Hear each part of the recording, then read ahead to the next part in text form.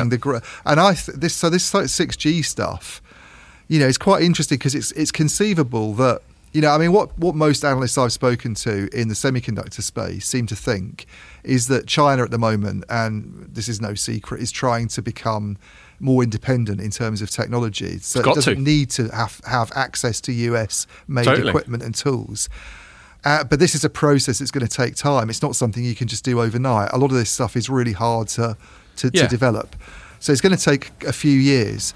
But China plays the long game. If Huawei can survive in some slightly different shape or form, not really selling a lot of 5G. It's got 2/3 of the domestic networking market, it's still got the domestic fine, networking market.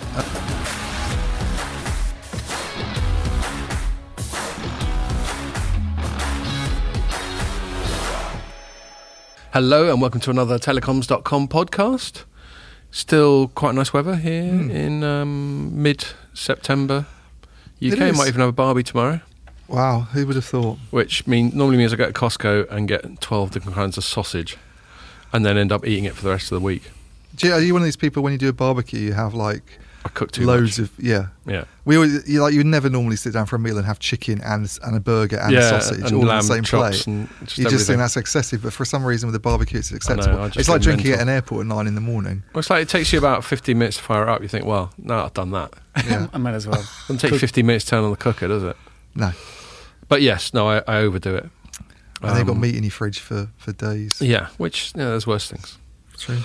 And it was fun. Last week's podcast was fun with Mary. It was, yeah. She looked back on it. I think she's a bit worried that she might have sort of said some shit she regretted, but she looked back on it and she was happy. She's happy. It's because you'll edit all that stuff out then, isn't it? Good thing I edited out the bit where she got drunk and trashed the studio. Had to rebuild. And Richard Fogg got name checked in it for being an enabler, and he picked up on that on Twitter as well. Yeah. So that was all good. Hopefully, we know, unless something goes on, we've got Danielle coming up. Hopefully we've got some other guests coming up. Mm-hmm. I know that people are going to hear this now, and I'm going to get the PRs going. I'd like my client to come on and talk about their commercial interests. Just don't fucking bother. That's not going to happen. The people we have on are people we know we're going to have a good chat with. Yeah. If that happens to coincide, I'm not going to lie, Mary got in a couple of plugs for stuff she's been involved with professionally, that's fine, but just make it a good laugh. Yeah. What we don't want is some CEO in a suit and tie just basically regurgitating a press release on the pod. That's just not going to work, is it? No. Not unless it's a CEO of Vodafone. Well, even then. No, we don't want him regurgitating a press release, but we could ask him tough questions, couldn't we? I suppose so, but that's not. This isn't an adversarial pod, is it? I know it isn't. Yeah, get him drunk. We could. Well, even that would probably get quite a lot of hits, I imagine. Yeah, Jamie, get a whole group CEO on and let us get him pissed. Okay. Maybe I should start building a whole bar here. I know. Shaker. Well, I think I'm sort of partly inspired by Rogan because he's normally got something on the go, and we've yet to have a spliff on the pod. But given that it's still illegal in this country, you were compared to I don't Joe think Rogan this week. You what? You were compared to Joe Rogan. Was I? By what? At the drinks you went to? So I went to a drinks deal with Huawei. My ego just went up there. And I was chatting to Cheryl, who was saying that she watches the podcast quite a lot. Right. And I think it was Cheryl. It was either Cheryl or one of her colleagues who was with her. I lose track because it was at the stage of the evening. Yeah. But someone from the PR team at Huawei definitely sort of said, yeah, Scott's it's a bit like, the setup of it is a bit like Joe Rogan. And I said, he really likes Joe Rogan, he'd be pleased to hear that. Yeah, as does Pierre. Yeah. We're both inspired by him. I've been a bit, no, I don't know, never mind. Just lately, he's been like... You think Rogan? Yeah, since he moved, it's been a bit of a downhill. What, you think he's been a bit straight, do you? Since he moved both virtually to Spotify and physically to Austin. Yeah, it's not the same anymore. You think he's lacking a bit of spark, do you? Yeah. Well, did you keep talking about COVID all the time? I just get bored of it. Is that all he's talking about? He talks too much. Or he'll get some other rando on one of his pet things like that. That one when he goes on about nutritional supplements, but I find those a bit boring. I can't do 3 hours of nutritional supplements. No, me neither. Yeah. The whole world is talking about COVID there all the time, so I suppose he's not unique in that. But. Anyway, no offence, Joe. I'll still come on. So you can go, here's Scott, who no one gives a shit about. Let's have a chat, Scott. Talk about your book. Yeah, well, quite. That's my daydream. Can you imagine? And talk about Huawei. Let's go. I'll tell you what, if I go on Rogan and talk about my book, then you can safely assume the beers are on me indefinitely. Yeah. But I think that's a little way away, given that no one's buying it at all. Oh, I know. Thanks, everyone. I would have thought some of you guys would. What's going on? All right, let's get to the point. What have we been writing about this week? The most read story on telecoms.com was one I wrote that the headline was Huawei publishes a book on 6G. It's a bit of journalism, really, because I didn't see the book on 6G.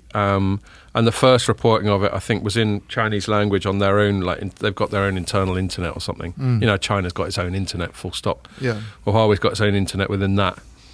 And that was all in Chinese, and I couldn't get Google Translate to handle it. And even if it can, Google Translate on Chinese is sketchy at the And you best don't of want to times. read a whole book written by Huawei on 6G, presumably. No offence, Huawei, but, you know. not from anybody.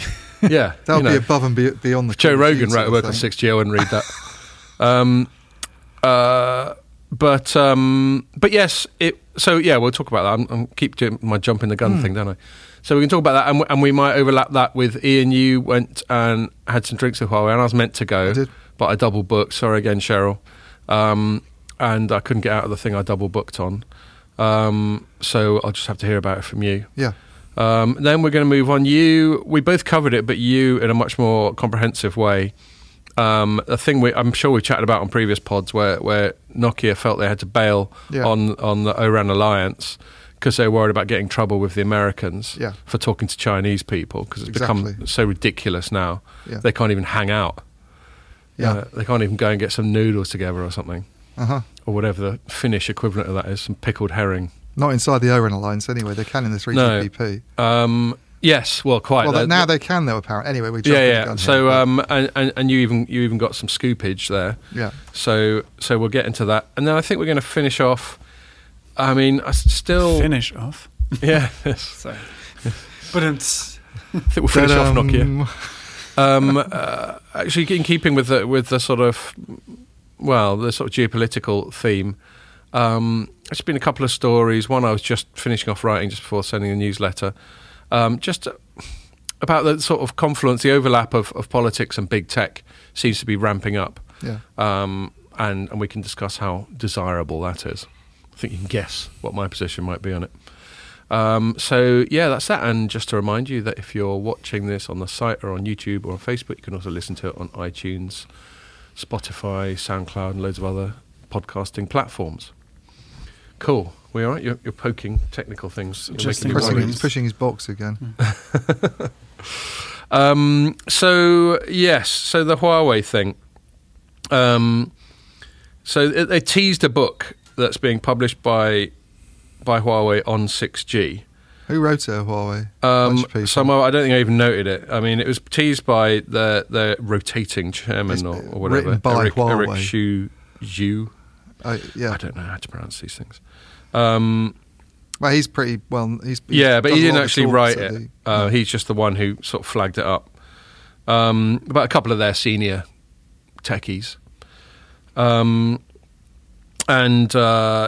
He's quoted as saying, Huawei will define 5.5G and research 6G. I hate these decimal points of Gs. So do I. Yeah, anyway. That's Yeah, rubbish. he had It's to either go and do 6G Or or quite. nothing. You can't say we're doing what. I know. 6G That makes Edge. to me that makes it sound like 6G is going to be rubbish. Even saying that, because then you start to think, It's well, just actually, an it's just an incremental- incremental Yeah. thing. I mean, what they should be saying is, forget about 5.5G. We're gonna define the 6G standard, and we're going to be the people who make all the money from it, and everybody else is going to be rubbish. And even if we concede that over a 10-year period there's obviously going to be incremental progress, so maybe there's some argument for 5.5G. Once the marketers start getting hold of 5.75 and 5.9G, then I just get tense. Yeah, 5.9 recurring is the one I'm really looking Yeah, forward to. exactly. Well, normally you only have to get to about 5.7 before the Americans start going, fuck it, 6G. Yeah. And then no one gives a shit when 6G does come along. Yeah, because they just They've already it's shot such their a bolt. false start of about 2 or 3 years. Well, what's the difference between gigabit LTE and the average speed of 5G we get here? It's not... Good question. In fact, probably That's on a good point. gigabit LTE you can get higher speeds than on Yes. average 5G here because it's all on low band spectrum. Yeah. Yeah. So it's not all on, but so like for example, T-Mobile in the US is making all these big claims about 5G, but it's lobbing it out over a tiny amount of 600 megahertz spectrum. And again, this is a massive dumbing down, and feel free to correct me, Ian, but largely 5G, there's nothing intrinsic in 5G that makes it faster. There's just some cleverness that allows it to use fatter pipes, more spectrum. But if you're only using 5 megahertz of spectrum, you're not necessarily getting any speed advantage at all, are you? No, it's better to have a decent 4G service on mid-band spectrum than 600 megahertz 5G, which is why some of the 5G speeds are actually quite disappointing compared to what they were being pitched as before it came along. But. So anyway, Huawei's going, whatever. We're talking about 6G already. And so the quote is, Huawei will define 5G and research 6G at the same time in the next few years. And it is a test of the whole industry's imagination and creativity whether 6G can surpass 5G and 5G or whatever, which, I mean, if it can't surpass it, what's the fucking point? But anyway, he's quoted as writing, this is all channelized. Something may have been lost in translation. And it was channelized, and I had to get it from Global Times, which is state-owned Chinese press, so you've always got to take that with a pinch of salt. And then so tellingly, a Global Times piece then bangs on about what a great job Huawei has done of handling all the stuff the US has thrown at it. So this is where it also got interesting, is why is Huawei writing a book about 6G now? Yeah. When it put a date, it said it reckons it will be ready to go at 2030. So we're 2021. Yeah. Why is it writing a book about it in 9 years in advance? So the real reason has to be this broader geopolitical stuff. And I think Huawei's basically saying two things. Firstly, it's saying business as usual. You've thrown all this shit at us. We're fine. Yeah. We're still getting on with it. We're still cracking on. We're good. Is that all you got, America, sort of thing. And then it's also sort of setting up the whole sort of standard fork narrative. So they're basically saying, we're going to be cracking with 6G. We're going to be ready to rock with or without you in 2030. What are you doing? Yeah. Which I actually think, as a bit of sort of geopolitical chest beating, isn't bad. Yeah, I think there's more grandstanding now from them on 6G than there was even a couple of years ago, because I think their 5G situation is pretty desperate. What do you mean? In what sense? Who's they? Huawei's 5G situation? Huawei's 5G You mean in terms situation. of the work it's getting outside of China? In terms of the work it's getting outside of... Yeah. I mean, look, what the US has done in terms of sanctions and the entity list stuff, and, which has sort of almost been forgotten about, I think, a little bit in the last few months... Not by Huawei, I don't think. And this came out a little bit at the Wednesday night thing I went to. There was a bit of talk about... I mean, one thing that people seem to have forgotten is the big theme for Huawei this year has actually been repositioning. Their smartphone business, I think there's an acknowledgement that that's dying, yeah? Because largely dead. I mean, if you look at the numbers. Well, the last big story about them on the smartphones front, which I think Mike Dana reported on a couple of weeks before Reuters started writing about it, was that some of their latest phones will use 4G chips from Qualcomm because they can't get 5G stuff. They'll be 4G phones, right? Yeah, so they've got the perfect storm of not being able to get the chips and also not being able to use proper Android. Exactly. And this isn't just a problem for the smartphone business. I mean, I delved into this a few months ago, how important are these very high-end processors, 5 nanometer, 7 nanometer, the kind of stuff you can only get from a couple of places, which they've been cut off from. How important are those, actually, not just for the smartphone business, but for the networks business as well? And the answer is very important. Yeah, you can't have competitive 5G equipment, the high-end massive MIMO stuff that Huawei was always regarded as being the kind of market leader in a few years ago, without access to these cutting-edge processors. Yeah, so whether or not European governments and governments outside China decide to ban Huawei and to make life difficult for it, service providers are going to see they become less competitive. Yeah. And then what's going to happen? You're going to buy stuff from Ericsson and Nokia and Samsung and ZTE even anyway, because they just won't be able to... Well, I don't think you get it from ZTE, because I think the other problem, I think we've had conversations with... Well, ZTE, there might be more restrictions. Yeah, because the other concern, if you're like like Andrea Donna, who I'm hopefully going to chat to next week, who's the UK head of networks at Vodafone. Yeah, well, he's not going to use it because he's banned from doing it. But no, but my point is also, without meaning to put words in his mouth, he's going to think, I might not, even if things quieten down, I might just not take the risk. Yeah, well, I've got to plan a decade in advance. I've got to have secure supply lines. I've got to make sure there's not going to be some crisis. So that'll be my job, and I'll be out on the street. But my point is that at the moment they can't get the high end equipment they need, not only for smartphones actually, but also for networks. Yeah, and therefore, and this is why all the talk from Huawei at the moment is about things like cars and doing software and doing the cloud. That is where they're seeing the growth. And this like 6G stuff, is quite interesting because it's conceivable that what most analysts I've spoken to in the semiconductor space seem to think is that China at the moment, and this is no secret, is trying to become more independent in terms of technology. So it doesn't need to have access to US made equipment and tools. But this is a process that's going to take time. It's not something you can just do overnight. A lot of this stuff is really hard to develop. So it's going to take a few years. But China plays the long game. If Huawei can survive in some slightly different shape or form, not really selling a lot of 5G. It's got 2/3 of the domestic networking market, it's still got the domestic networking market. That's a curious one because you do kind of wonder what impact lower, sort of less competitive 5G equipment might have there. But then again, there's probably price controls anyway. They've probably provided a lot of that stuff anyway, is what I was going to say. A lot of the chips that they'd stockpiled from TSMC, this has already gone out into Chinese networks. I mean, it's not. I can't imagine there's a unfettered market in Chinese networks right now. It's become so politicized. Yeah, I would have thought Xi Jinping's got his beady eye on the whole fucking scenario. Yeah. But certainly outside China, then it's conceivable that their smartphone business and their networks business really dwindles in European markets to being not very much at all.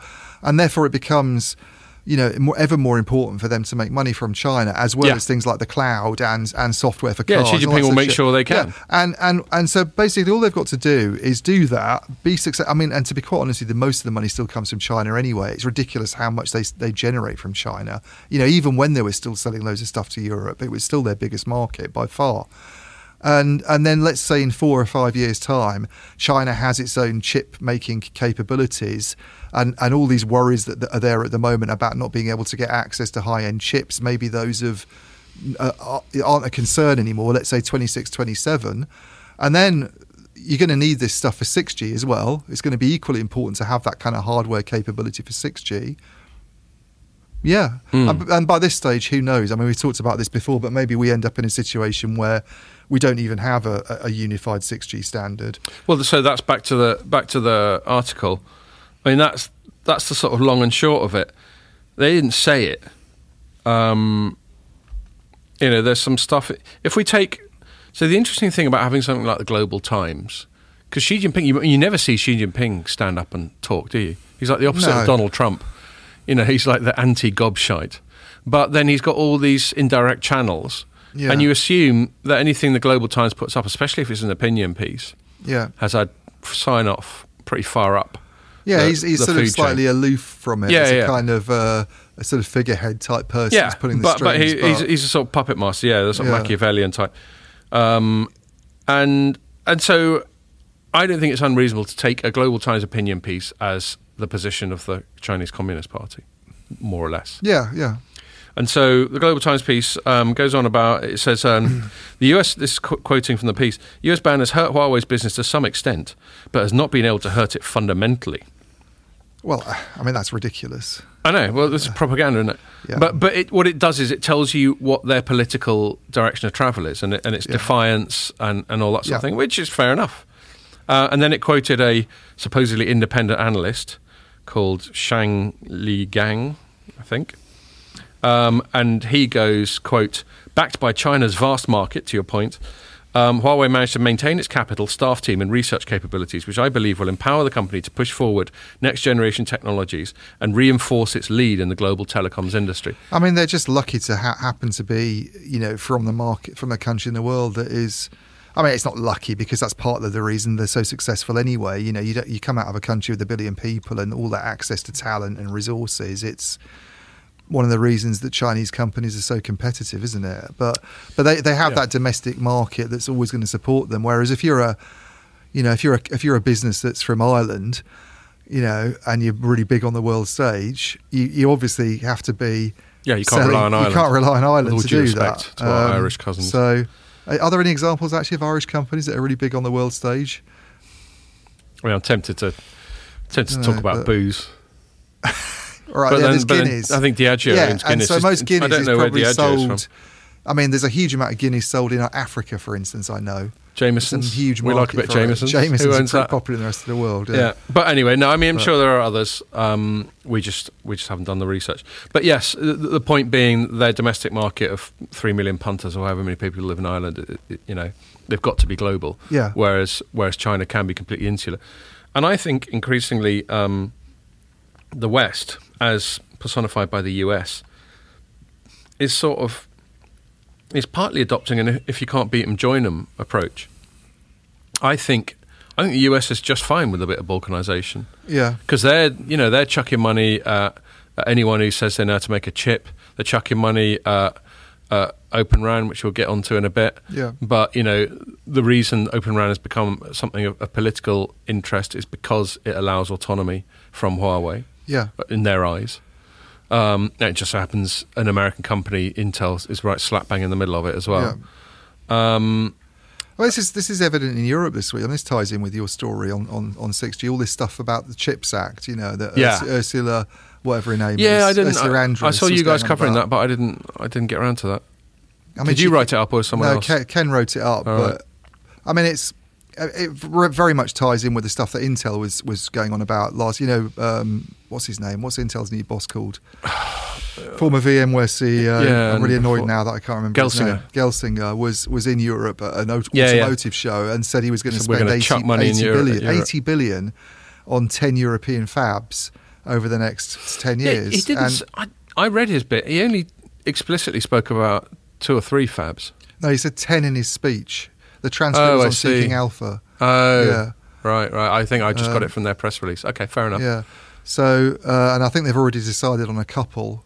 I think that's what it was. There was the hard commitment, and then there was the nice to have commitment. Yeah. I think that's a distinction I made. He said we're definitely spending a bill on a couple. Yeah. But we could spend up to this amount on this many. And he was very much kind of riding off the back of this wave of protectionism, really. Yeah. His whole speech, if you read it, it's all about Europe's fallen behind in production. It used to be, if you go back to 1996, it used to account for 40% of the world's semiconductor production or something, and now it's down at 9%. Right. And obviously there's this European ambition that was published a few months ago to double that, more or less, to go up to 20% in the next They're good at publishing ambitions, not so good at fucking doing something. Yeah, and then as Ursula Andress, or whatever her name is, came striding out of the waves. If only it was Ursula with her bikini on, saying we need to basically have like European production capability. And the trouble is that, I mean, the best way for them to do it, actually, I think, is probably to get companies like Intel and TSMC to come over and do offshoots and do local, because at least then you don't have this concern. That's what America's doing with TSMC. This is exactly what America's doing. Yeah. You don't want all your high end chips being made in Taiwan, basically, which any day now could get taken over by the Chinese. What you want to have is local production, basically, but to try and do it yourself. This is a thing that's not very clear from this European Chips Act. Are they talking about pumping money into, seeding European businesses to do that? Because that, I think, would be a stupid idea. Well, that also kind of runs contrary to their own rules about protectionism, which is obviously bollocks. But they're very hypocritical, aren't they? Well, the EU is a protectionist bloc. What it doesn't like is protectionism within the bloc. Yeah. That's one of the reasons they're so butthurt about Brexit, because now we get to do all that stuff that wasn't allowed before. Yeah. Such as... like having empty shelves in the supermarket. Oh, hello. He went there. I have to say, I haven't noticed any. Oh, I have. I went to a petrol station yesterday. There was hardly any chocolate bars. I did today as well. Bloody hell. Well, it's going to end up being like... I wanted a croissant. It really is going to end up being like The Walking Dead. No croissant for the past 3 days. Well, I think you'll find that when supplies get tight, it's foreign food that gets cut off first. Obviously, there's plenty of buns. Yeah. You can make your own croissants. And loaves of Hovis. No? You just roll a bit of pastry up in butter and, turn it into a crescent shape, whack it in the oven. What they teach you? To get the layers, it's impossible. Yeah. Yeah. And Three then hard. afterwards you have It's like sort of indigestion for about filo 3 pastry hours because type you of put thing. too much butter in. I would Anyway. never get indigestion from butter. I'm French. They have different intestinal My situations. arteries are pure butter. Like a bit of burr over there. But, So yes, so yeah, I think we agree that is all interesting, and yeah, there's just this sort of great game going on. I mean, talking about Europe and talking about France, I can mention another story I wrote this week. It wasn't really a telecom story, but it's so big that it affects everything. So I decided to cover it. And that is headline, China antagonized by AUKUS Pacific Security Pact, so AUKUS, which is an abbreviation of Australia, UK and US. And they basically got together and they went, right, we're going to form a new sort of NATO-ish thing, but just between these three countries. They went, all right, we're going to hang out with these drongos now. The initial thing was that the UK and the US are going to help the Aussies out with some nuclear-powered submarines, which is handy because you can sort of stooge around under the water for much longer, hunt for Red October, all that sort of thing. Yeah. No noise. No noise, that's Crimson right. Tide. Caterpillar Drive. But, it's clearly nowhere in any of the statements was China explicitly mentioned, but it's clearly all about China. Yeah. China's been sort of taking over these little islands in the South China Sea, building air bases. Yeah. Every now and then it flies some lads over Taiwan just to go, what the fuck are you going to do about it? And, well, here's your answer. And that's what's driving all the chip stuff, really. But Well, exactly. I mean, it does get it's starting to get a bit worrying because, you got the sort of more sort of passive,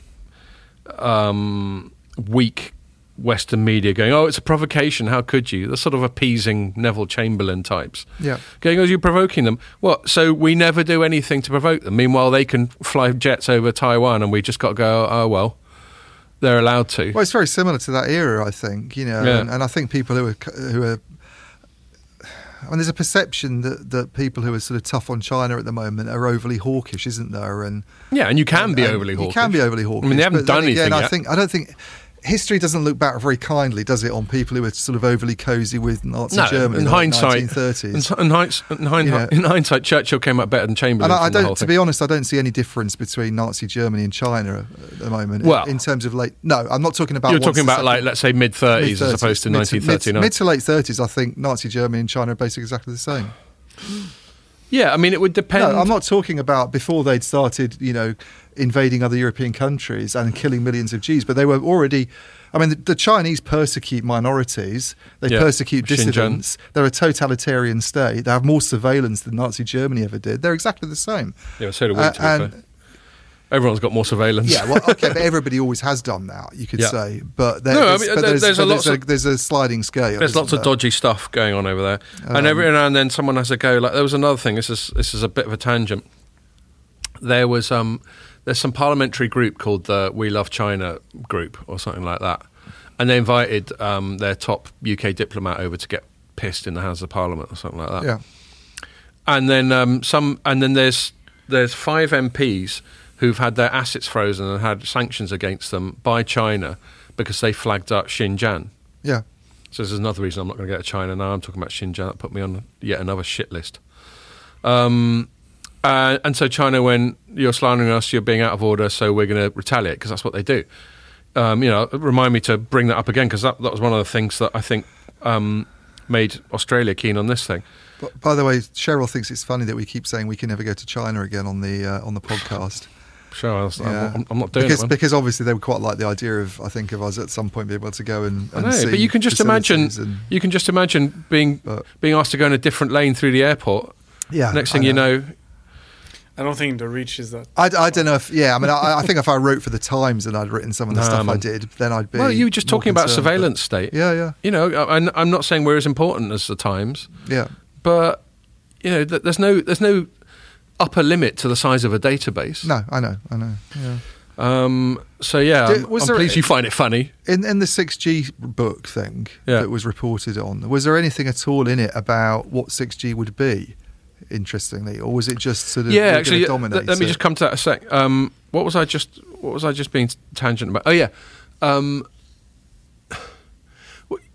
What you're getting a lot with China and the West right now is this stupid thing that everyone's done. I'm not pinning this on China. Everyone's done it throughout history of a game of you started it. Yeah.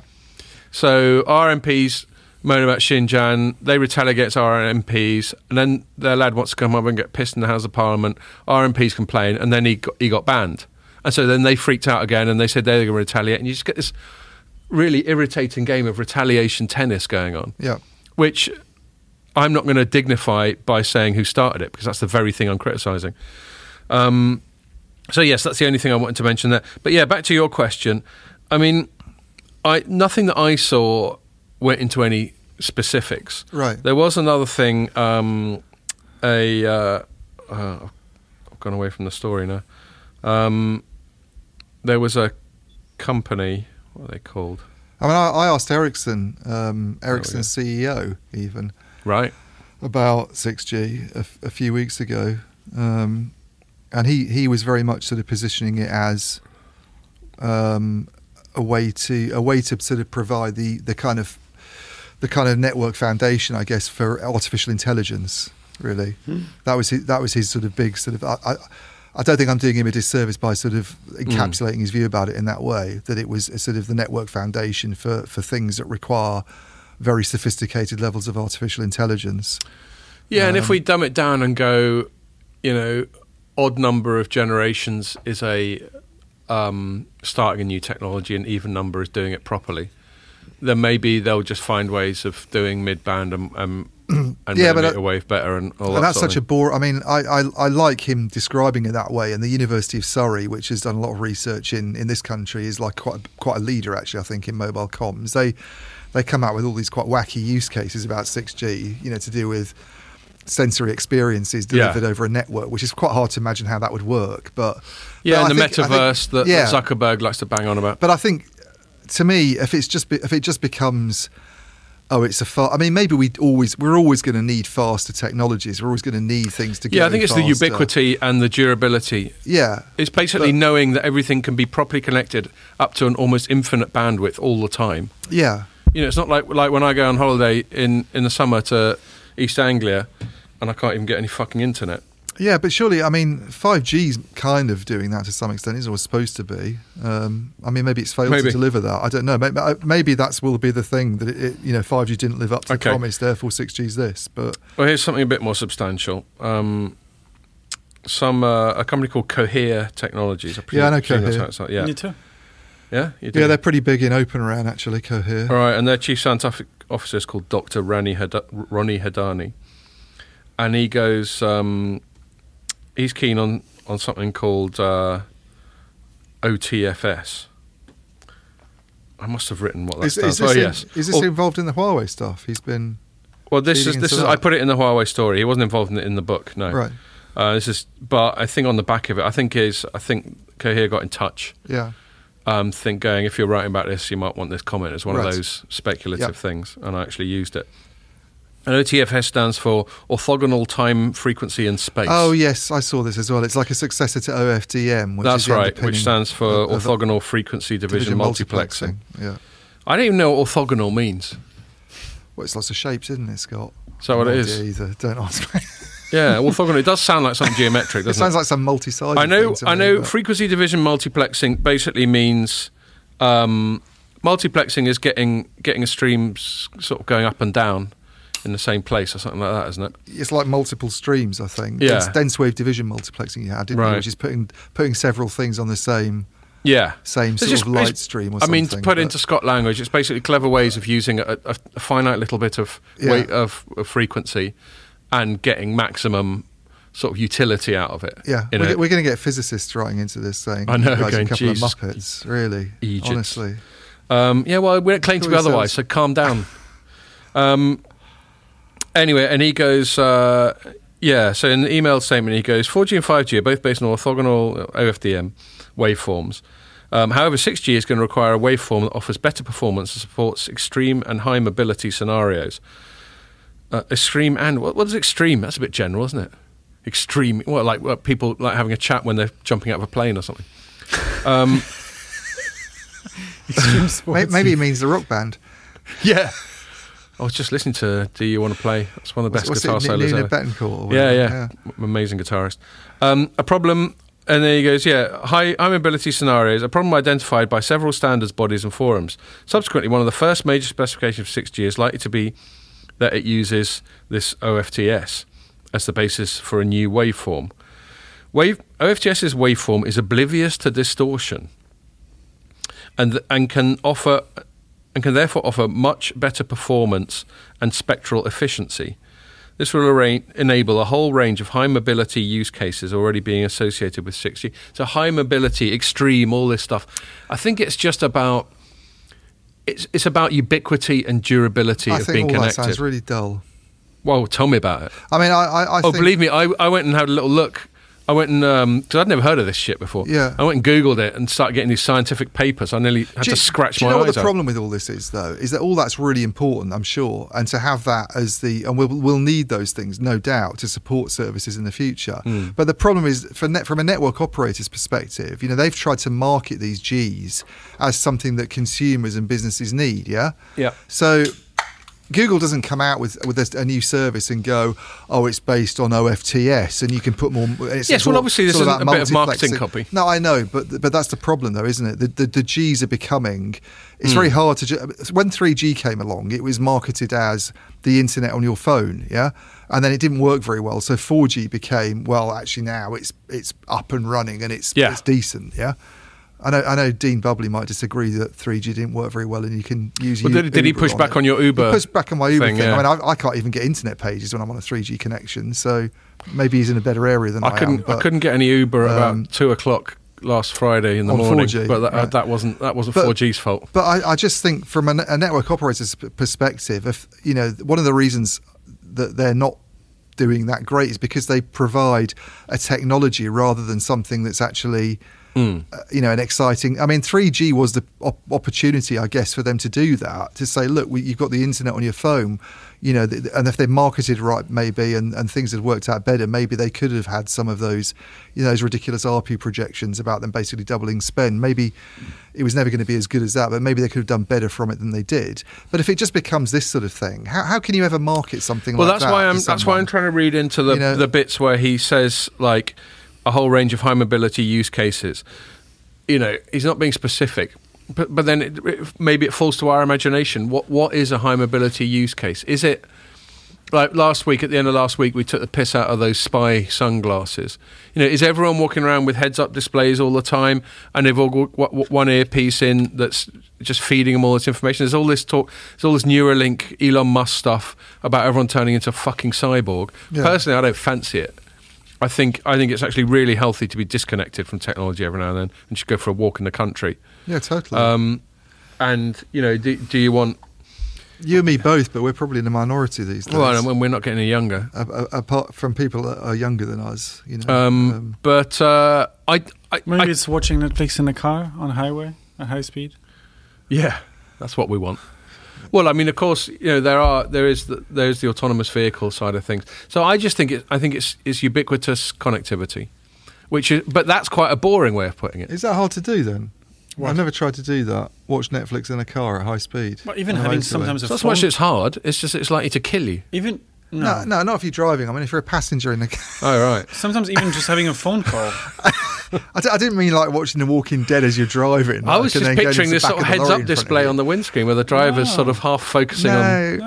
Sometimes even having a phone call, if you're driving through, No, because the cell hopping I've heard in the past, it can be awkward for high-speed services. But if you're a kid in the back of the car watching not The Walking Dead, but Disney on a tablet, is that a problem at 70 miles an hour on a motorway? I think it might be. Because it fluctuates. If you look at your reception, like the bars and stuff, they move quite fast. Yeah. They do.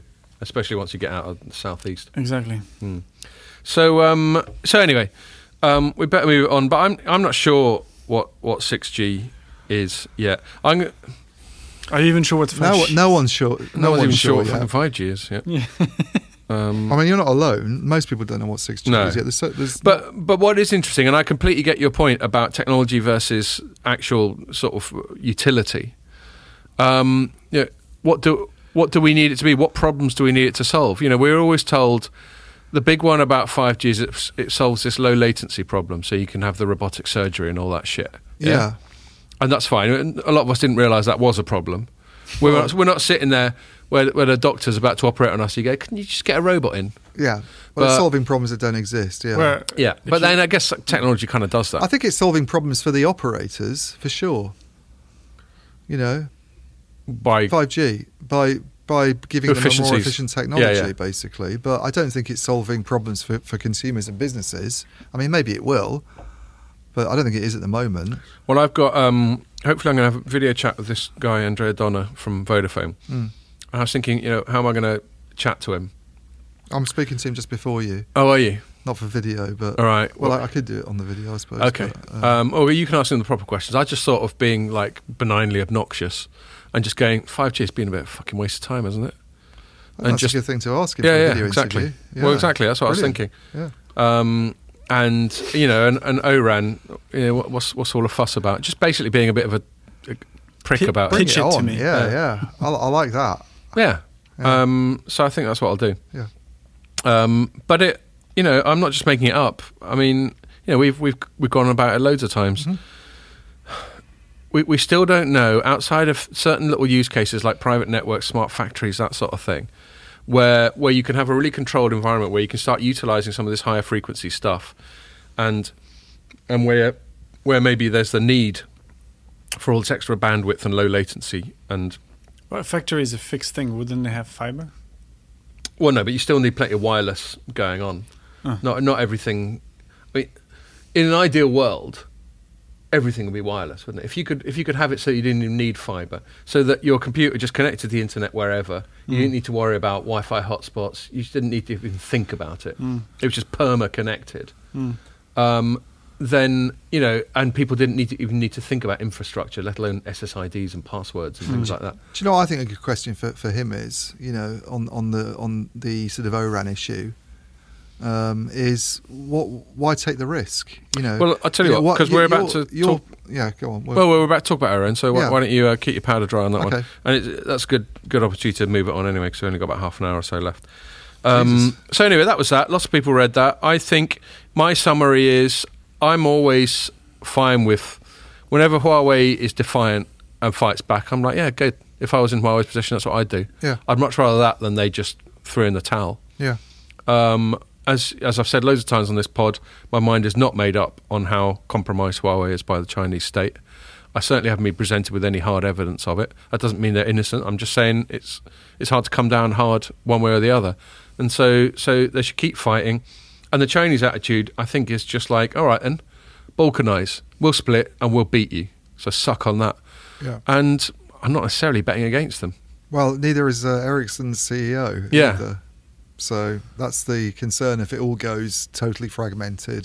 Quite. We chatted about that last week or before. Yeah. And, by the sounds of it, they got millions of people getting amazing educations and, they've got a real sort of work hard culture anyway. Yeah. In fact, I think Xi Jinping's even had to say, can you take it down a notch? Just people just burning out. Yeah. So, yes, on R&D, I suspect they'll never be quite as good as the sort of softer stuff as like the Americans, like marketing and branding. No. But in terms of raw R&D and development in general, there's no reason to believe they won't kick ass. There's a semiconductor analyst that I speak to sometimes called Earl Lum, who he's got his own company, but he's like really smart. I mean, he's sometimes quoted in the Wall Street Journal.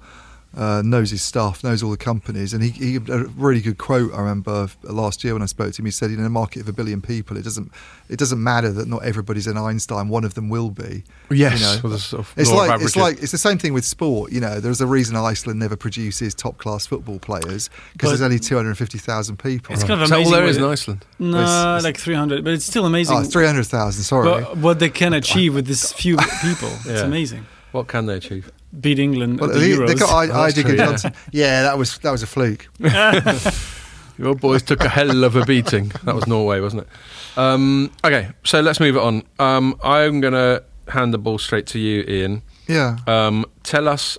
So, just to frame it, just to remind what we talked about at the start, but there's this sort of one of the bodies that is in charge of developing the Open RAN technologies called O-RAN Alliance. Nokia's, well, it's the body, really. Is it? It's pretty much the only one. Okay, because there was a bit of fragmentation, wasn't there? Well, they aligned their activities with TIP, which is the Facebook-led telecommunications that's the main project. event. They're the then. specifications group. Right. They'd like to think of themselves as a standards body. But they haven't quite got there yet, which is part of what you're about to get into. Yeah. Anyway, Nokia's part of it. They're to bail because they're shitting themselves about getting sanctioned by the Americans for coexisting with Chinese people. Which again, I think is excessive. You can't just have a policy saying you can't talk to people from a fucking country. It's ridiculous. But anyway, and then they came back. So I'll hand it over to you to tell us how that happened. Well, they came back. I mean, I think the whole way this thing's been made out from, emails I've had, and Mike wrote a story as well. The way this whole thing's been interpreted by some parts of the Open RAN community has been quite odd to me. And so, for instance, Mike spoke with Dell, who are a member of the O-RAN Alliance. They're a contributor as well. But, what is Dell? It's a company. What's Dell's background in telecom? Well, it didn't have one in the past, but it's getting more involved now with O-RAN and stuff going on. It could be because it's getting more involved for sure. But who do you think contributes most of the intellectual property to the Open RAN Alliance? Is it someone like Dell, or is it people who actually know about telecom? Yeah, you'd imagine the big kit and vendors. Therefore, the people who are frankly taking all the risks really in the Open RAN Alliance are, if you're the reason this was a worry for Nokia clearly was because you're in a group like that, you're sharing. If it works the same way as the 3GPP and ETSI and all those standards bodies, and that's how they'd like to see themselves, then what they're basically doing is pooling intellectual property, to create specifications. Yeah. And therefore that essentially means you're pooling it with, because some of the members are Chinese and some of those members are on the entity list. Well, and a piece of technology can't be approved as part of the specification without knowing what it is. Yeah.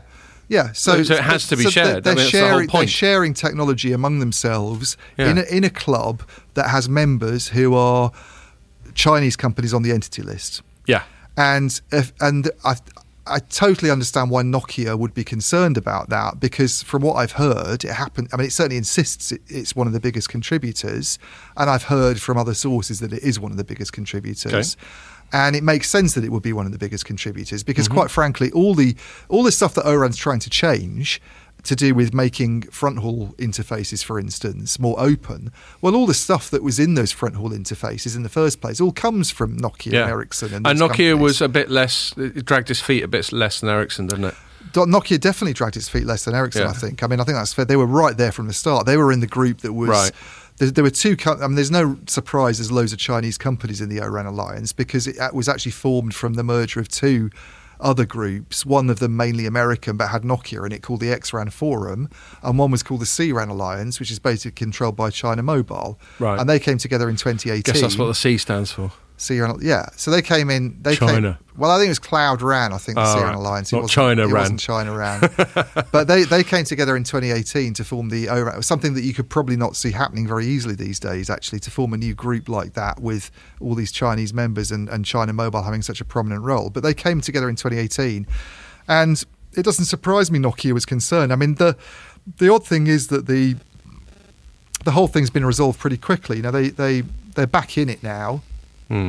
After a week of being out, of pausing technical activity, basically, they rejoined after the Open RAN Alliance made certain changes that apparently have satisfied the US lawmakers that it's all compliant, and that companies aren't going to infringe. And I think the real worry for Nokia was. It's sharing of American expertise with Chinese companies. So in Nokia's case, it's got American employees. It's obviously got Bell Labs there. It's a former American company, partly Lucent, and it has a huge number of staff in the US. So it's a big contributor. So it was. If there was any company that was going to be really worried, actually, it was probably going to be Nokia in that group. It was always going to be the one that was most at risk, let's say, of sanctions. And what the Open RAN Alliance has done is to make changes that apparently have satisfied US lawmakers. Yeah, so you say apparently, and I know I'm butting in because I know you've got plenty more to add on this, but let me just say one thing just to set you up. Yeah. So when I wrote about it at the start of the week, this is before the stuff that you're about to talk about came out, and I actually didn't know you published it. You only just told me a minute ago. I haven't been paying enough attention to your great work. But I said, what's not at all clear from any of the announcements is what changes were necessary for Nokia's commitment to stop wavering. That's me taking the piss a little bit because Tommy Wheato put this thing up stressing their unwavering commitment. It wavered a bit, didn't it, mate? Yeah. It's not unwavering because it just fucking wavered a minute ago. But it wasn't clear, but you were right to say that because they're so opaque. And my speculation, before I hand it back to you, was I said maybe there weren't any at all, and they just had a word with the US authorities to get them to back off a bit. Yeah. But anyway, so you've got some substance because you actually, while they get very little detail, you got hold of some more stuff. I pressed the ORAN Alliance for more information on what the changes were, basically. That have apparently satisfied Nokia and satisfied US lawmakers, because Nokia would not just return without getting some kind of assurance, from its law team. Yeah, they're not just going to go, don't worry about it. They're not just going to go, okay, that's all right, ORAN Alliance. They get some kind of feed. And I didn't get anything from the ORAN Alliance, but I did manage to get hold of the email that was sent to about all the changes to ORAN Alliance participants, which is strictly confidential and not to be distributed outside the So I'm going to read it. So this what is happened? Might you get in trouble? Are you going to get? So the first part is, dear ORAN Alliance, dear ORAN member and participants. Some ORAN participants have been limiting contributions at ORAN technical work because of potential concerns around US trade law and the US entity list. The US BIS entity list is part of the US export regulation. It identifies entities and other persons believed to be involved, blah, blah, blah. I'll skip that bit. So this is interesting. As a German association, ORAN Alliance is not obliged by US regulation. Well, that's slightly irrelevant, actually, because it doesn't matter whether you're a German association or not. If there are US companies in or companies with US technology, they'll find a way of getting to you. It's the same thing as the TSMC issue. It's a globalised economy, company, but it still had to... ORAN Alliance is open and neutral to all companies willing to join and does not limit or exclude any interested company. Well, that's interesting as well, because one potential solution to this was to try and find some way of kicking out the entity list companies, which are three fairly small. I think it's only two, actually. And it might even now. So Huawei and ZTE are not in the ORAN Alliance? Huawei's opposed to Open RAN, so they're not. Oh, that's just their hard in and the fast Open RAN stance. Alliance, but they're not on the entity list. Ah, okay, all right. Which is also a contradiction in US policy, but... well, that's because they already had their bottom spanked and they promised to be good from now on. So now they're not on the entity list. Sure, but the reason that Huawei's on the entity list is because it's a concern because it's linked to the Chinese government. Well, that's not the stated reason, is it? The stated reason is, that's the reason Huawei's on the entity list. It's not because it's done stuff in Iran. Yeah, you're right. No, I'll shut up. You're right. But so that's the other thing. And then this is the interesting thing. So this is about the changes. However, ORAN Alliance members, contributors and academic contributors need to be aware of US export regulations if they're in scope of US export regulations. So these are the changes. In reaction to the situation, the ORAN Alliance Board of Directors has agreed to change ORAN operating procedures so that ORAN companies which are in scope of US export regulation are satisfied that their contributions will be made in compliance with US regulations. The board, and then blah, blah, there's a bit of waffle. But basically, these changes generally involve making future technical contributions non-confidential. But the nature of these changes cannot be summarised in a single phrase. So non-confidential's the critical bit so far? That's the critical bit. So basically, and then there's a little bit more about the changes to working groups where they've said, so from now on, any contributions that come in... go into this. So here it is. Effective on September the 13th, 2021, so that's this week, all new contributions containing technical information shall be uploaded to the non-confidential contributions directory. This will facilitate implementing potential procedural changes that are currently under consideration. So it's a transparency thing? It's a transparency thing. So the Americans were worried that there was shit going on that they couldn't see. Well, that might have involved some transfer of American intellectual property. I mean, they've done this, and as I've heard, the people who are responsible for the entity list stuff are that this is okay, this is good enough. But I don't think it's the end of the affair, because I think what you're going to get now is US hardliners, and there are lots of them, saying, "Hang on a minute, really? You know, is a change like that good enough? I mean, I think I talked about this a couple of weeks ago, but one of the the O-RAN Alliance likes to think there's a massive contradiction here, because the 3GPP is Huawei's involved in that, and Huawei's on the entity and no one's list, moaning about and it. Ericsson's in the 3GPP clearly, and Nokia, and no one says anything. The difference between the O-RAN Alliance and the 3GPP is that the 3GPP is a proper standards body. It's very, very open and transparent. Yep, you can go on the website and see all their little geeky documents. And you don't, and this is I think the sticking point. It's not just about making these contributions non-confidential. One of the things that upsets the European Commission, apparently, there's a big report that came out last month by the European Commission on O-RAN Alliance non-compliance with WTO criteria for what a standards body should be. And one of those things is that the founder members of the O-RAN Alliance have a veto. They can block anything. Right. And the founder members are AT&T, Deutsche Telekom, China Mobile, which is basically the Chinese government, and NTT Docomo and Orange. 5 companies, 5 operators have a block on anything that they don't like in the O-RAN Alliance. That is not how a standards body works, according to the WTO. It's more consensual. And the European Commission went in its report last month, hang on a minute, this doesn't sound right, this needs further investigation. Even though I might have lost track, at least 2 of the companies are European, aren't they? DT and Orange, yeah? Well, they are, but it doesn't matter where they're from. You don't, a veto is not how a standards body works according to WTO criteria. Funny that the EU says that, because that's how the EU works. Well, the 3GPP, the standards body that the WTO approves, don't work that way. Right, and that was what the European Commission, I mean, okay, maybe there's EU stuff. I know, it's just me having a pop, as I do. But that was their concern. And if they're concerned that way, I cannot imagine that US politicians who are very sort of anti-Chinese and probably upset by this whole... I mean, there's people, actually been some of them tweeting about the whole thing, are going to let this lie. So I'm not sure this is the end of it. I think this could kind of blow up. But that clearly, that memo is confirmation, because I've been asking them repeatedly, the O-RAN Alliance, and they haven't responded to any messages. Has the veto gone? You know, has that been relinquished by those 5 founder members, or hasn't it? And that email, there's no mention of that at all. So, in other words, what you take from that is it's still there. Yeah. Yes. Okay. Well, that's really interesting. That's certainly a hell of a lot more information than was made public otherwise. Well, they don't. And this is the whole irony, isn't it? That they're supposed to be transparent, yet you can't even get a straight answer. I mean, if you ever wrote to the 3GPP and asked something, I've always had very quick responses. Right. Yeah, because it's an ethos, isn't it? Yeah. It's an ethos of public service. It's an ethos of being, if you are totally transparent, then you conduct yourself in a certain way. I think this is part of the problem. If the whole thing's set up, like, I don't know about you, I've got to the stage now where anyone who's listening to the podcast knows how I talk. Yeah, it's fairly unfiltered. But I got to a stage where I won't commit anything to email, anything even to sort of instant message, beyond like a group I'm in with my mates on Signal where we sort of banter. I'm quite guarded, but then if I'm in the pub and I think perhaps naively I'm not being recorded, then I'll talk proper Scotch shite. Yeah. And I think if you're in an organisation where transparency is just baked in, then you just naturally assume everything you're going to... Like, people who keep getting cancelled on Twitter, they still haven't understood that when they put something on Twitter, they're publishing it to the whole world. And then they get all surprised when the whole world freaks out and takes stuff out of context. I hardly ever put anything up on Twitter knowing what I'm like. Yeah.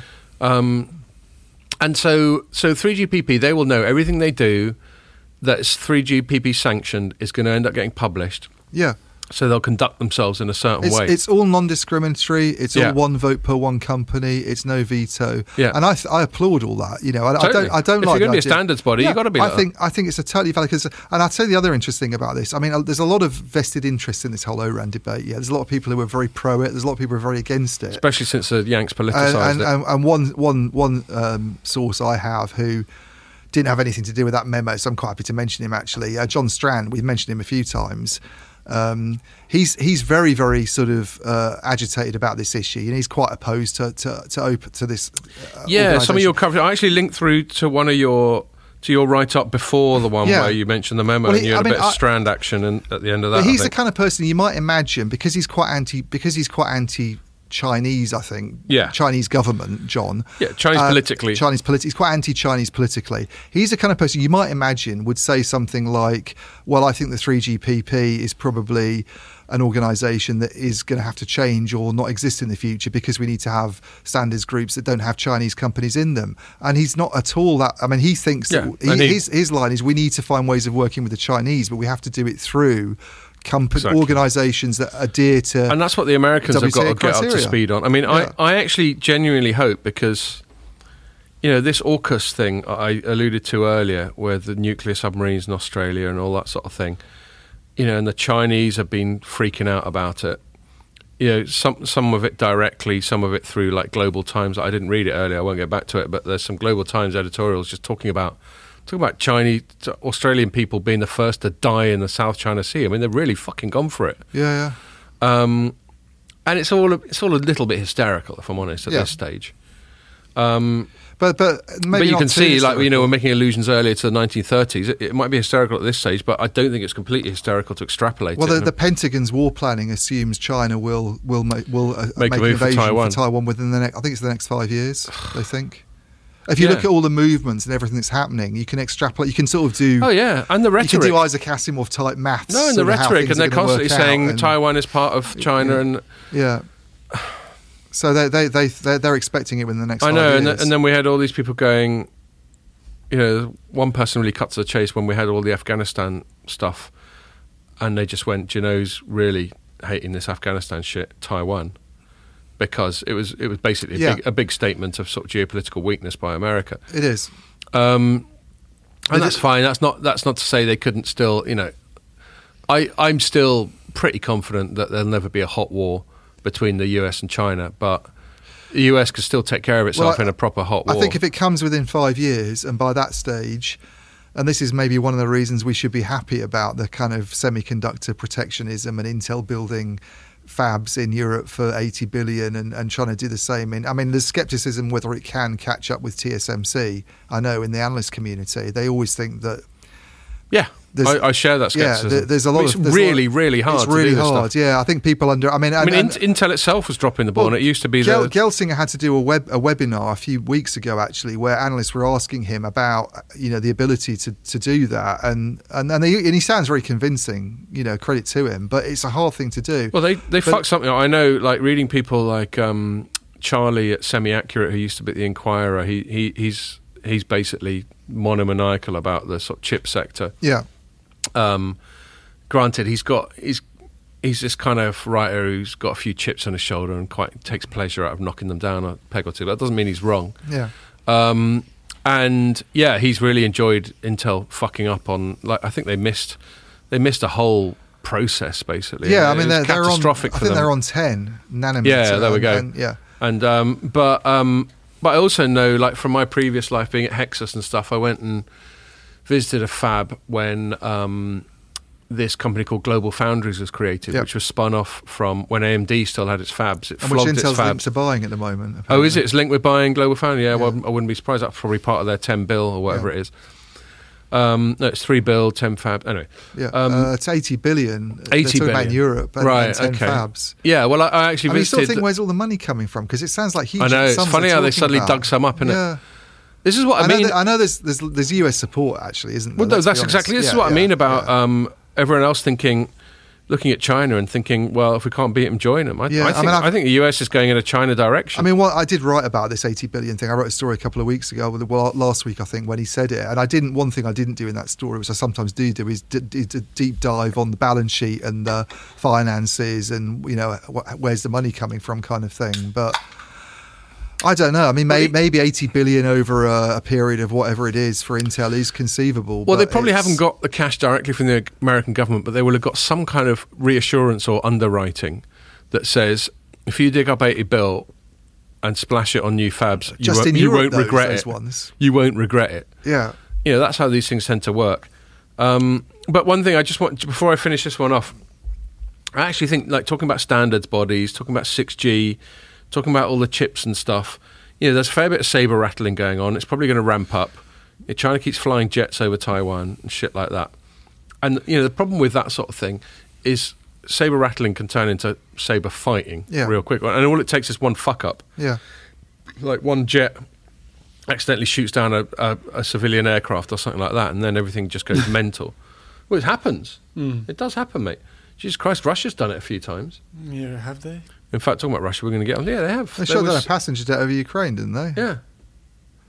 Oh, It does happen. I'm not saying it happens every day. They shot down a passenger jet with a load of Europeans in. But it's over only got to Ukraine. happen once.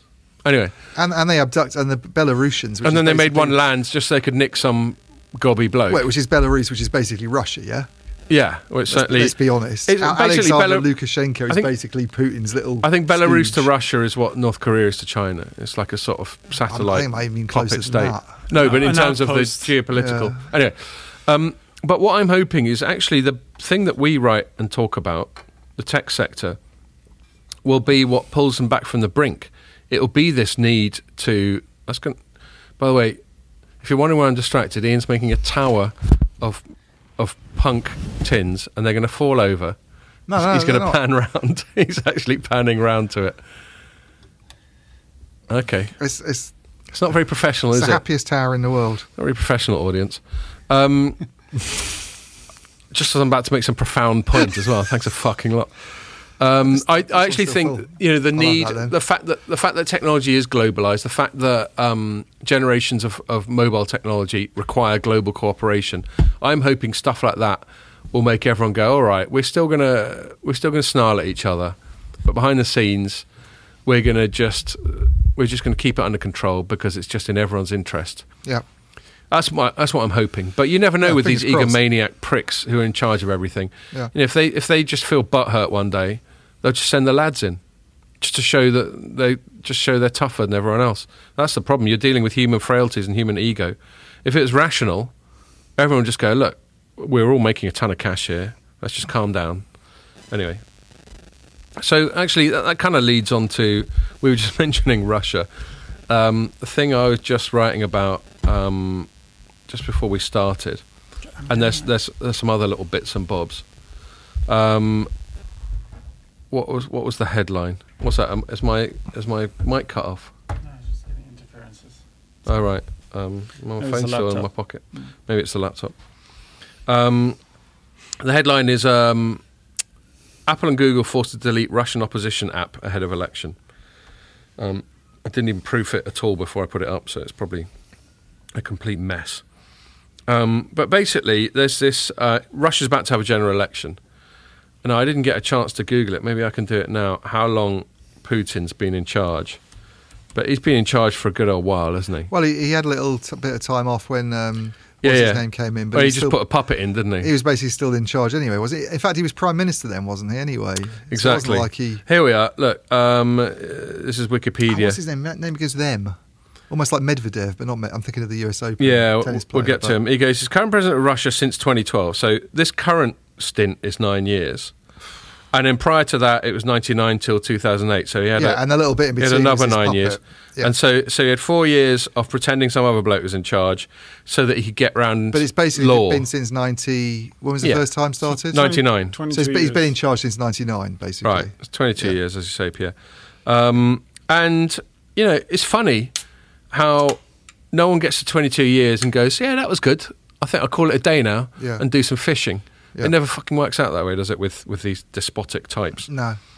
Um, You have to take them down or they shoot themselves in a bunker somewhere. yeah, or you have to do some crazy sort of Gaddafi type of stuff. I'll do some Or judo Saddam now. Hussein stuff. Yeah. And there's about to be another election. Now, I don't think anyone thinks Russian elections are totally fair. At least Putin has the decency to not do stuff like, I don't know, people like Mugabe used to do and get like 98% of the vote. No, because he's too clever. Yeah. He realises that's a dumb thing to do, so you change it to make it 87% of the vote. And then everyone's like, well, you know, that's a strong opposition, that 13% right there.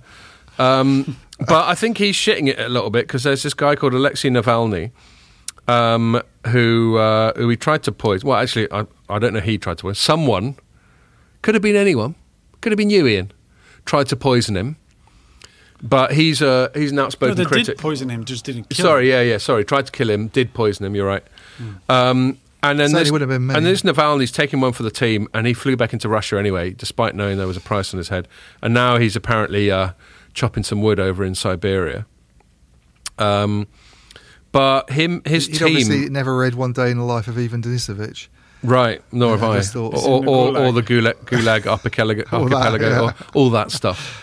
He wasn't is that one? That's the one you're talking about, the shorter Solzhenitsyn one? Yeah, it's Solzhenitsyn. Yeah, I heard about that. He did Cancer Ward, Gulag Archipelago. But the one that you just described, I've heard is a good like primer, 60 pages primer into it. Yeah. And it's one day in a gulag, isn't it? Yeah. When was he taken there? Because I don't think he's spent a winter there yet. No, this is all quite recent. I mean, I don't know. I'd have to go through the whole. Who was the UCOS guy who was in? Is he still in? He must still be in. UCOS. Well, some people have played it right. Like the lad who owns Chelsea, he's managed to not get he's not get right poisoned so far. Yeah, he's played it right. But anyone who doesn't play it right ends up with nuclear isotopes up their arse. Yeah. No, they have a car crash. No, they come over. They come and live in Chelsea. And have expensive tennis lessons and then never go back to Russia ever again. Well, that's the smart move. I know a few of them, actually. Right. Yes, I imagine. Not well, but I know of them. Right. Is that because your son's handy at tennis? You told me your son played cards with Emma Raducanu. Yeah. I know, isn't that amazing? Yeah. It must wreck his head to see her like all over the telly. I think and she's stuff. great. Yeah. Oh, I think she's brilliant. But I'm just imagining Rafa's...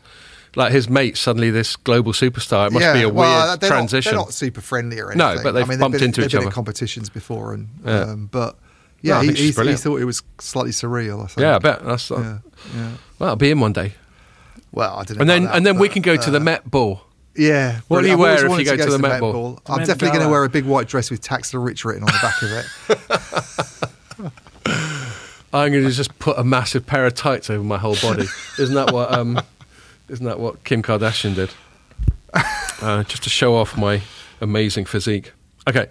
I think people would love that. Yes. Well, it's a niche thing. Cutting long story short, there's all this weird shit going on in Russia. There's an election, I think it's running today.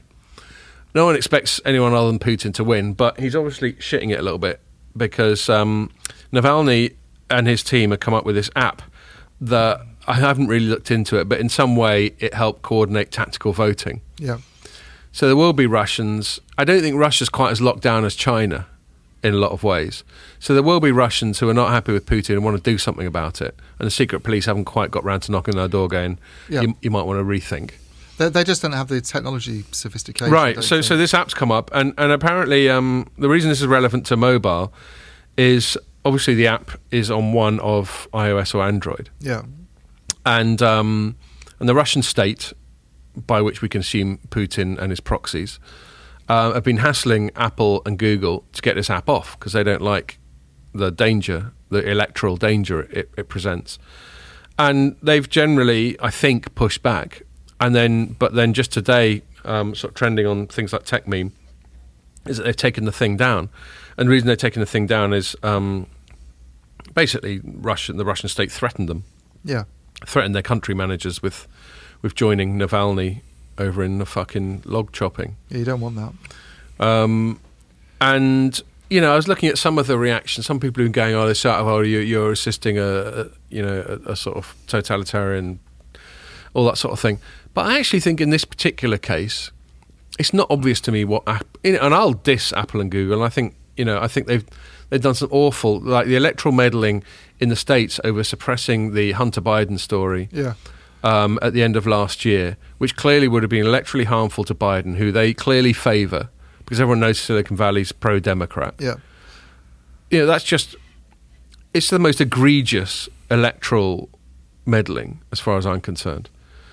Or perhaps not the most, because even more is someone going, get rid of this thing that's a threat to me or I'll lock you up. But I don't see what they could have done. So, I mean, my point of that tangent is I will call them out, I'll hassle them. Yeah, other than to be martyrs and accept that their country managers are going to go and join, our mate Navalny chopping logs, then... Yeah. Which is, I go along with you on that one, I think. It's easy to say they should be principled and not do it, but... they have to abide by the laws. I mean, no one makes a fuss, do they, about the fact that Google and some of the other social media companies can't operate in China. They just say, well, they're not allowed to do it. They're not allowed to operate in China properly. Well, there was a little fuss a little while ago about Google had something, I think it's called Project Raven or something like that, which is a special version of Google that complied with all the sort of Chinese firewall censorship stuff. And you know how most of these Silicon Valley companies have got this sort of activist staff base that like to kick off every now and then. Yeah. And so they got some hassle about that. But in this particular case, I've always thought, like, I hate censorship. I'll go on about AWS getting rid of Parler and all that sort of thing. But to me, there has to be some moderation. Yeah. And to me, the threshold is always law. Yeah. So big tech shouldn't be using its own discretion to censor, but it should adhere to the law. And if it just so happens that Russian law, however moodily it's come about, says this is against the law, then they've got to comply. Yeah, I mean, I don't agree with the Russian law, but they have to comply with it. You know? And the reason I bring it up, and we've only got a few minutes left, is to talk about how I think this is an increasing, like in China, they've got all kinds of stuff going on. Like Pierre, you were just remembering, there's this, recently there was a story in Wall Street Journal. Zhao, I think is her name. Right. There's a super, like, mega actress who's not only a really well-known actress, but she's one of these people that's really smart and has got involved in production and other bits of business. Investing in Alibaba. Just generally a sort of kick-ass person. And apparently she's just been erased from the entirety of Chinese internet. Right. If you like Googled her or Baidu'd her or whatever the fuck you can do over there, nothing shows up. Nothing comes up. And we've had this thing going on for a while where Xi Jinping's been coming down hard on big tech in China. So like a year ago or something, Jack Ma went walkabouts for a while, the head of Alibaba. He went to chop some logs until he learned. Yeah, and then he came back and he was suddenly going, do you know what? I've realised how great the Chinese Communist Party is. Yeah. Donate some money. Yeah, having his balls stamped on. Exactly. Having given it a bit of thought and wanting to keep my balls, I've decided that the CCP is just arguably the best communist party in the world. Marvellous is what it is. And this is happening to other people. There's this thing where all these big techs like Tencent and Baidu and Alibaba are all suddenly chipping into this redistribution fund. And basically, Xi Jinping, to be fair to the bloke, seems to be playing a blinder of retrospectively shackling all this big tech and going, let's not forget who's really wearing the trousers around here. Yeah. Let's not forget communism. He's the daddy. Yeah. But that's a weird thing, isn't it? They call it communism with Chinese characteristics. They've got this real gift for sort of weird So it's euphemism. basically not communism at all. It's just a one-party state with like... Well, what it is it's capitalism with a ceiling. So you go for it. You go and sell loads of stuff. You go and make loads of money. I mean, was it on the pod I did my sort of shitty Marlon Brando impression? Yeah. You know, where he goes, someday, and that day may never happen, I will come to you for a favour. That's basically what he's doing. He's going, you make loads of money, but one day I'm going to come knocking on your door, and if you don't want to be going off and hang out in Navalny, you better fucking do what you're told. And he seems to be doing that really well. Mm-hmm. And I suspect, I mean, this is just conjecture, this actress suddenly being erased from the internet is another manifestation of that. He's basically finding anyone who's got a lot of power and influence. I mean, there's this superficial stuff where they're going, we're worried about people being addicted to computer games, we're worried about people being unproductive because they're just watching telly the whole time or whatever. And she wasn't like taken or anything like this. Like she was seen. Yeah, apparently. Apparently she's hanging around the phone shop at a Chinese carrier event. She was taken. No, she wasn't. Oh, It wasn't like Jack Ma. I was What's going on? Visions of Liam Neeson going in to rescue her then. Yeah. So saying to Xi, I will find you. Good luck. I will kill you. Yeah, I want to do like a Family Guy Liam Neeson voice. Do they do him? Well, actually, I think they get Liam Neeson to do it, so it's not like it's an impression. Yeah, I mean, just to sum it up, we've got this stuff going on with Russia, we've got this stuff going on with China, and we sort of expect it of them in maybe a slightly xenophobic. Well, they're all sort of despotic, authoritarian regimes anyway. Yeah. But what concerns me... I don't think it's xenophobic. They just are. Well, yeah, they do seem to be. I don't think it's just me being a dick. I mean, if the Spanish were doing it, I'd be equally critical of the Spanish, but they don't. But that's the point I want to conclude on. I think I'm worried the West is starting to look at places like China and Russia and thinking they might be onto something there. The way we'll do it in the West is more through like antitrust, and a lot of the antitrust pressure on big tech is quite justified because, but we let them get that big, They didn't do it through dodgy means. Well, the antitrust thing's too late almost in the... Yeah, but this is what Xi Jinping's done. This is this ceiling he's put on his on capitalism. He's gone, okay, you made loads of money, now I want some of it. Yeah, I mean, the trouble is that it's not transparent, is it? It's not done in a proper... But I don't think it's done properly in the West. I think we'll get antitrust, but I suspect, and I don't have any proof of this, that what's going on behind the scenes is they're going, right, well, we got you banged to rights and antitrust, however, we can make it go away if you collaborate with the state more. Well, this is what I'm worried about. That is happening. That's very worrying. But I certainly agree with regulation of internet companies in the US in terms, I mean, that's something we talk about all the time, like public cloud being too big for its boots kind of thing, and what effects could that create? And social media affecting elections. Totally right for governments to look into that. I just think it needs to be done in the right way. Well, that's my concern. I agree with you. Yeah. My concern is that the state has become so pragmatic and so cynical that it's not actually going to follow through on the antitrust stuff. It's just using it as a bargaining chip to get big tech to cooperate with the state more. Yeah, maybe. And the big loser, if big tech and the state are cooperating with each other, the big loser is everyone else. Yeah. Right, we're at a time where Pierre's got to do other stuff, so I better wrap it up. Cool. All right. Thanks for watching, and make sure you join us for the next one.